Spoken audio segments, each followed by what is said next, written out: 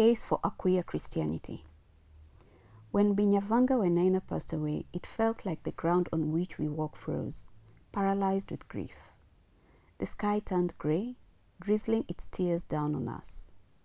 When I heard the news, I called up a friend of mine, one who I knew would understand this loss intrinsically because he, like me, had been heavily impacted by Binyavanga in high school, when his memoir, One Day I Will Write About This Place, first found its way to bookshop shelves. We both talked about how devastated Kenya should be for this Mbinya-shaped hole that had been left behind. We mourned a man who had been fundamental to the contemporary literary space in our country. We talked about everything, from his work, to his family, to his impact, to the sickness that ravaged his wholeness. And somewhere in that conversation, this friend said something to me that struck me. You cannot love Mbinya if you do not love his queerness. Since then, I've had a few conversations that have run my blood hot. Red fire. In the middle of the conversation, a pause in the room. The silent, accusatory question lingering in the air. The one who was gay? An aha moment. A sense of justification. As if that explains his death, as it was what he deserved. He becomes a lesson in this broken understanding of morality that guides us. In the same week as Binyavanga's death, the Kenyan judiciary upheld the Penal Code sections 162 and 165 that criminalize sexual conduct between two consenting adults of the same sex, both in public and in private. The court cited regulations from other countries in their decision, including sections of the Penal Code in Botswana, which has itself recently decriminalized homosexuality. Other African countries that have revoked anti-homosexuality laws through Penal Code reform in recent years include Seychelles, Mozambique, Sao Tome and Principe, and Lesotho, but more than 30 other countries maintain the laws on their statute books. In 2015, when the US President Barack Obama visited Kenya and addressed the issue with President Uhuru Kenyatta, the latter categorically shut the matter down with his infamous line, "For Kenyans today, the issue of gay rights is really a non-issue. It is not at the foremost minds of Kenyans, and that is a fact." I see this attitude fueling a lot of Kenyans' arguments on the matter, as it simply does not affect them. It can only be considered a non-issue. Part of the collective trauma we have as a country is the inability to deal with anything we do not want to deal with. We simply sweep it under the carpet and pray to God a gust of wind does not come in and blow the dust around, because that will be messy. Messy means confronting our own beliefs and contradictions and dealing with how that impacts the people we have hurt. We have reached a point where it is clearly time for us to do some spring cleaning. We can no longer wish or pray queer people away. Queerness is just as present in our society as heterosexuality. After being pushed and suppressed into the confines of our culture, after being labeled demonic, unnatural, attention-seeking, perverted and sin, queerness is simply asking to be seen and to be heard. It is asking for conversation. This is not an absurd or unjust demand. Many of the strident arguments that have been used to foreclose the possibility of queer acceptance, of freedom and love have been religious ones. This article is my attempt at having this conversation. I will delve into Christian arguments against queerness because first, this is the religious tradition I am most familiar with, and second, because Kenya is a majority, or at least normatively Christian society. It is our culture's immediate history, having been colonized by European Christians. I will attempt to have this conversation, only being biased to the bend of freedom and love. These two will always guide the words I write. Throughout history, religion has been a tool of good, just as much as it has been a tool of harm and violence. As much as we are taught to defend our religion with every fiber of our being, sometimes it argues for the wrong things, and you cannot honestly defend what you believe in if you have never interrogated the belief itself. Christianity has been used to defend under-education, slavery, colonialism, patriarchy, and racism. To call the religion itself blameless is to counter facts and historical evidence that have proven otherwise. This does not mean that religion is evil.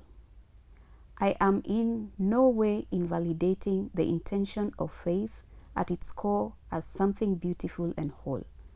I am simply stating that when your religion becomes the be-all, end-all, when there is no room to think, to listen, to learn, or to grow from those outside your worldview, then there is incredible potential for harm. Many centuries ago, Copernicus discovered that the sun and not the earth was the center of our solar system. The clergy of the day used scripture to condemn this outrageous argument. Even the Protestant radicals, who were breaking away from the orthodoxy of the Catholic Church in other ways, opposed him. Martin Luther called him a fool. John Calvin implied it was blasphemy, and Melanchthon, a theologian of the Protestant Reformation, quoted Ecclesiastes 1:4-5, suggesting that severe measures be taken to silence all those who agreed to Copernicus in order to preserve the truth as revealed by God. Obviously, since then, science and evidence to the contrary have proved Copernicus right. For many early Europeans, and even for many Christians today, the Bible was infallible. Yet, somehow, every interpretation, always directly or indirectly, privileged them. I find this very curious. The fact that slavery existed in the Bible was reason enough to have slaves. The fact that Africans were assumed to be descendants of Ham, the cursed son of Abraham, referring to a passage in Genesis chapter 9, was used as a further justification to enslave Africans, supposedly because this was their destiny and proper station in life. In fact, slavery was supposed to be a favor to the Africans, rescuing them from their heathen ways. This argument was later modified and repurposed in the interest of colonization, not only in Africa, but in the Americas, New Zealand, and Australia, where Native Americans, Maoris, and Aborigines were massacred, ran out, and for the longest time by law, considered less human. Examples from history have proven that religion in the hands of the oppressor has been used as a tool to validate the oppression. In Germany, church leaders and theologians provided arguments and preached sermons in support of Hitler, in so doing aiding and abetting the Holocaust. In the Jim Crow era of the US, white families would picnic after church on Sundays to watch lynched black bodies hanging from trees.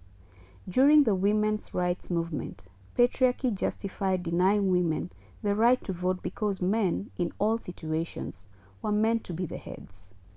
Still, in all these scenarios, the courage of the oppressed to fight back has proven the sensible and infallible arguments that were supposedly supported by the religion itself wrong.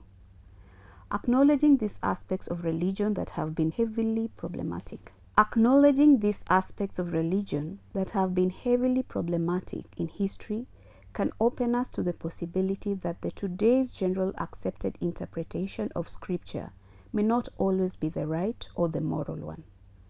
Ask Jesus about the multiple times he questions the Pharisees, who were the custodians of the law and the moral compasses of the time. Texts are written for a specific audience, time period, purpose, and context.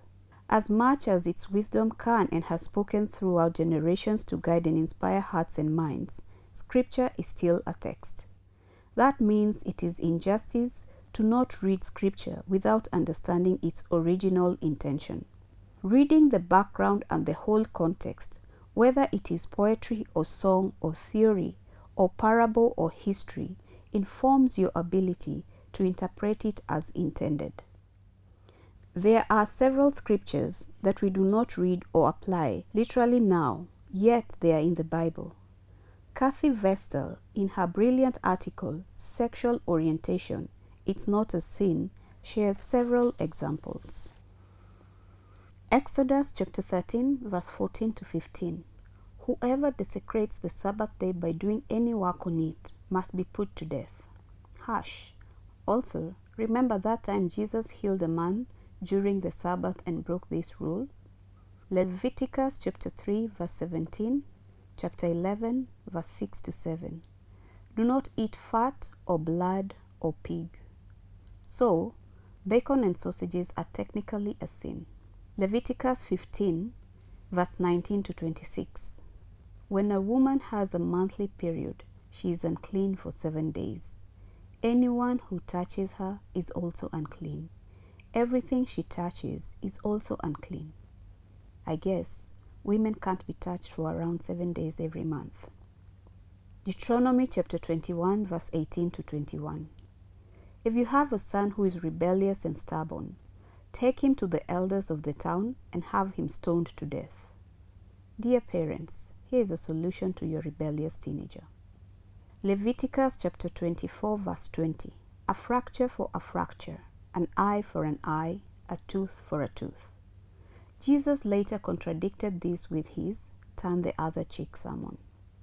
These are just a few of the verses that exemplify how context, audience, and purpose are essential to interpretation of Scripture. During this time when the Israelites had no centralized government and were wandering around the wilderness with no written direction, God gave them laws. These laws were not merely a moral compass, but also civil laws to guide the Israelites as an autonomous nation and to give them their own specific identity, setting them apart from the nations around them. They were extremely specific, covering everything from food to hygiene to idolatry and cleanliness. Some of the laws, such as the laws on cleanliness, were for the specific purpose of good hygiene in a world before indoor plumbing and the scientific germ theory of disease. These were God's rules for Israel in the land of Palestine at a particular time in history. Furthermore, the Jewish rabbis themselves have always tried to interpret the Torah for the day and age they were living in. They were sometimes actually unwilling to implement the laws that they read in the Torah, putting up technical and procedural barriers to their implementation without necessarily rejecting the Torah in principle. For example, laws that call for a death penalty could go years without ever being implemented. One passage into the Talmudic literature said that if the governing council of the rabbis, the Sanhedrin, went 70 years without implementing a death penalty, then that was a good Sanhedrin. It was obvious to them that killing every rebellious son, for example, would lead to a breakdown in society and forecloses the possibility of reform, repentance, and even growth. Teenagers are not teenagers forever. Trying to apply some of these laws in the 21st century is ridiculous to say the least. And in an evolving time, it is impossible to not have an understanding of Scripture that is willing to evolve as well. With this understanding, we can then delve into what Scripture says about sexuality with the willingness to unlearn, question, and reimagine. First, it might be important to note that the word homosexuality did not even show up in the English translations of the Bible until 1946. Secondly, there are 6 portions of Scripture that refer to same-sex relationships directly in the whole Bible. Let that sink in. Only 6 places in the whole of Scripture, and yet today's Christianity makes it seem as if the conversation on sexuality and gender is the biggest evil in the Christian church that there has ever been. Furthermore, the Bible has over 2,000 references to the relationships between the rich and the poor, the iniquity that accompanies marginalization, and the call to justice. 6 against 2,000. This statistic alone should be a compelling argument to reevaluate the priorities of the gospel in today's faith spaces. Still, it is necessary to analyze the scriptures in question in the entirety of their context. Genesis chapter 19, the story of Sodom and Gomorrah. The history of this story has been so often used as an argument against homosexuality that the term sodomy was drawn from the destruction of this city. If we read the whole story, we see the unfolding of an interesting string of events.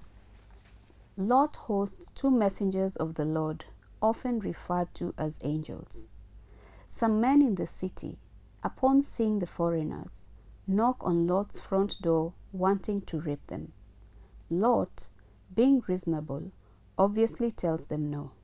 He then offers them his two virgin daughters to be gang-raped instead. In my view, the mortal sin committed in the story is the intention to rape, but let us continue. God, understandably, gets angry at the whole situation and tells the messengers that the whole city will be destroyed the following day. This is not the end to the referencing to Sodom and Gomorrah. Several other points in Scripture describe it as a city with no morals, full of decay, injustice, and oppression, vices that have nothing to do with homosexuality. As is very clearly stated in Ezekiel chapter 16 verse 49 to 50, "Now this was the sin of your sister Sodom. She and her daughters were arrogant, overfed, and unconcerned. They did not help the poor and needy. They were haughty and did detestable things before me. Therefore I did away with them, as you have seen." Leviticus chapter 18 verse 22 and chapter 20 verse 13. The Exodus laws. These are verses that state very clearly, if a man lies with a man as he does with a woman, both of them shall be put to death. It is an abomination. My argument here relies on the unattainable Leviticus scriptures used as references above, specifically as the article Leviticus and the Holiness Code shares. For many centuries before Israel entered the land of Palestine, ancient Canaanite fertility cults used same-sex rituals to worship their gods. God prohibited Israel from adopting the cultic sexual fertility goddess worship of Egypt and Canaan. God's biggest problem here seemed to be the correlation between same-sex ceremonies and shrine prostitution in relation to pagan worship of false gods, which was a very specific situation. If we choose to believe this law applies today, then we must choose to believe that any person who touches a woman on her period is unclean, and any man who shaves his sideburns has committed a sin, and anyone who has tattoos is heading for damnation. I say as I have 3 tattoos.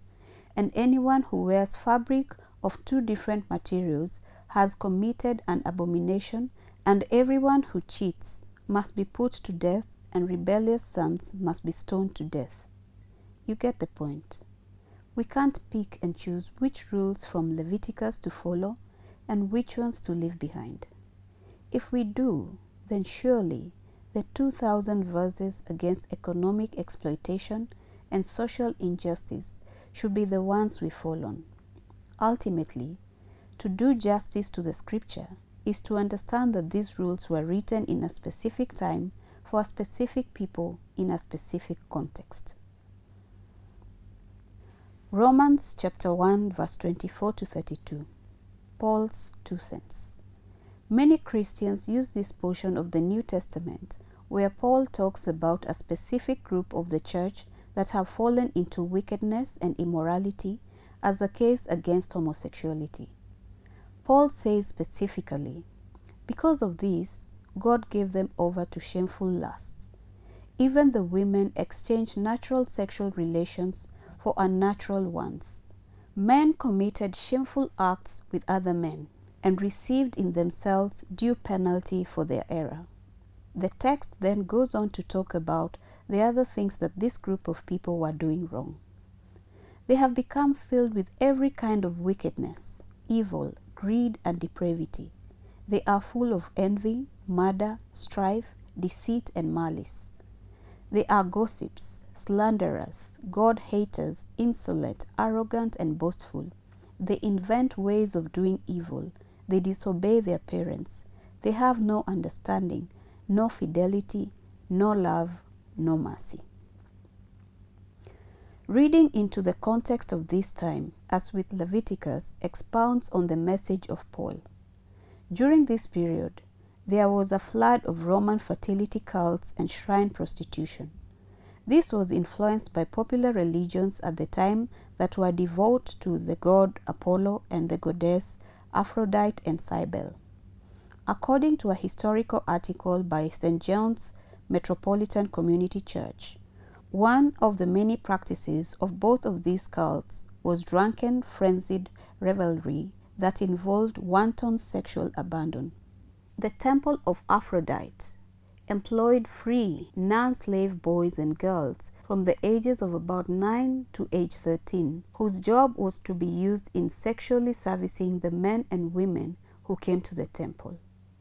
The cult of Apollo hired boys from the age of 11 to 15 for the entertainment and pleasure of older men. These were the stories and the actual events that Paul was addressing in his letter to the Roman Church.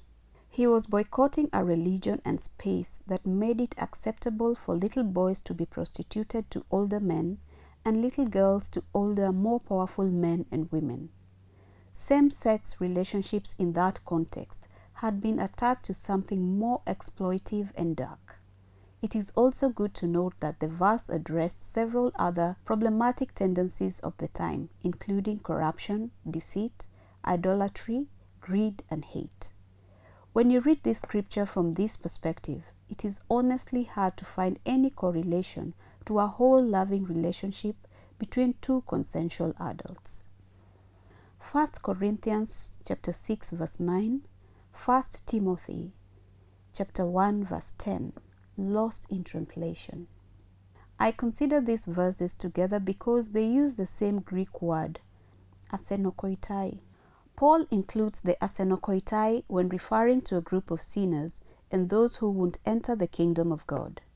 The interesting thing about this word is that it so rarely appears in ancient text that the correct translation has been debated for centuries.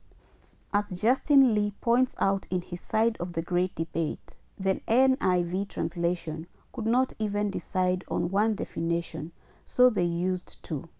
In 1 Corinthians, it is translated as homosexual offenders, and in 1 Timothy, it is translated as perverts.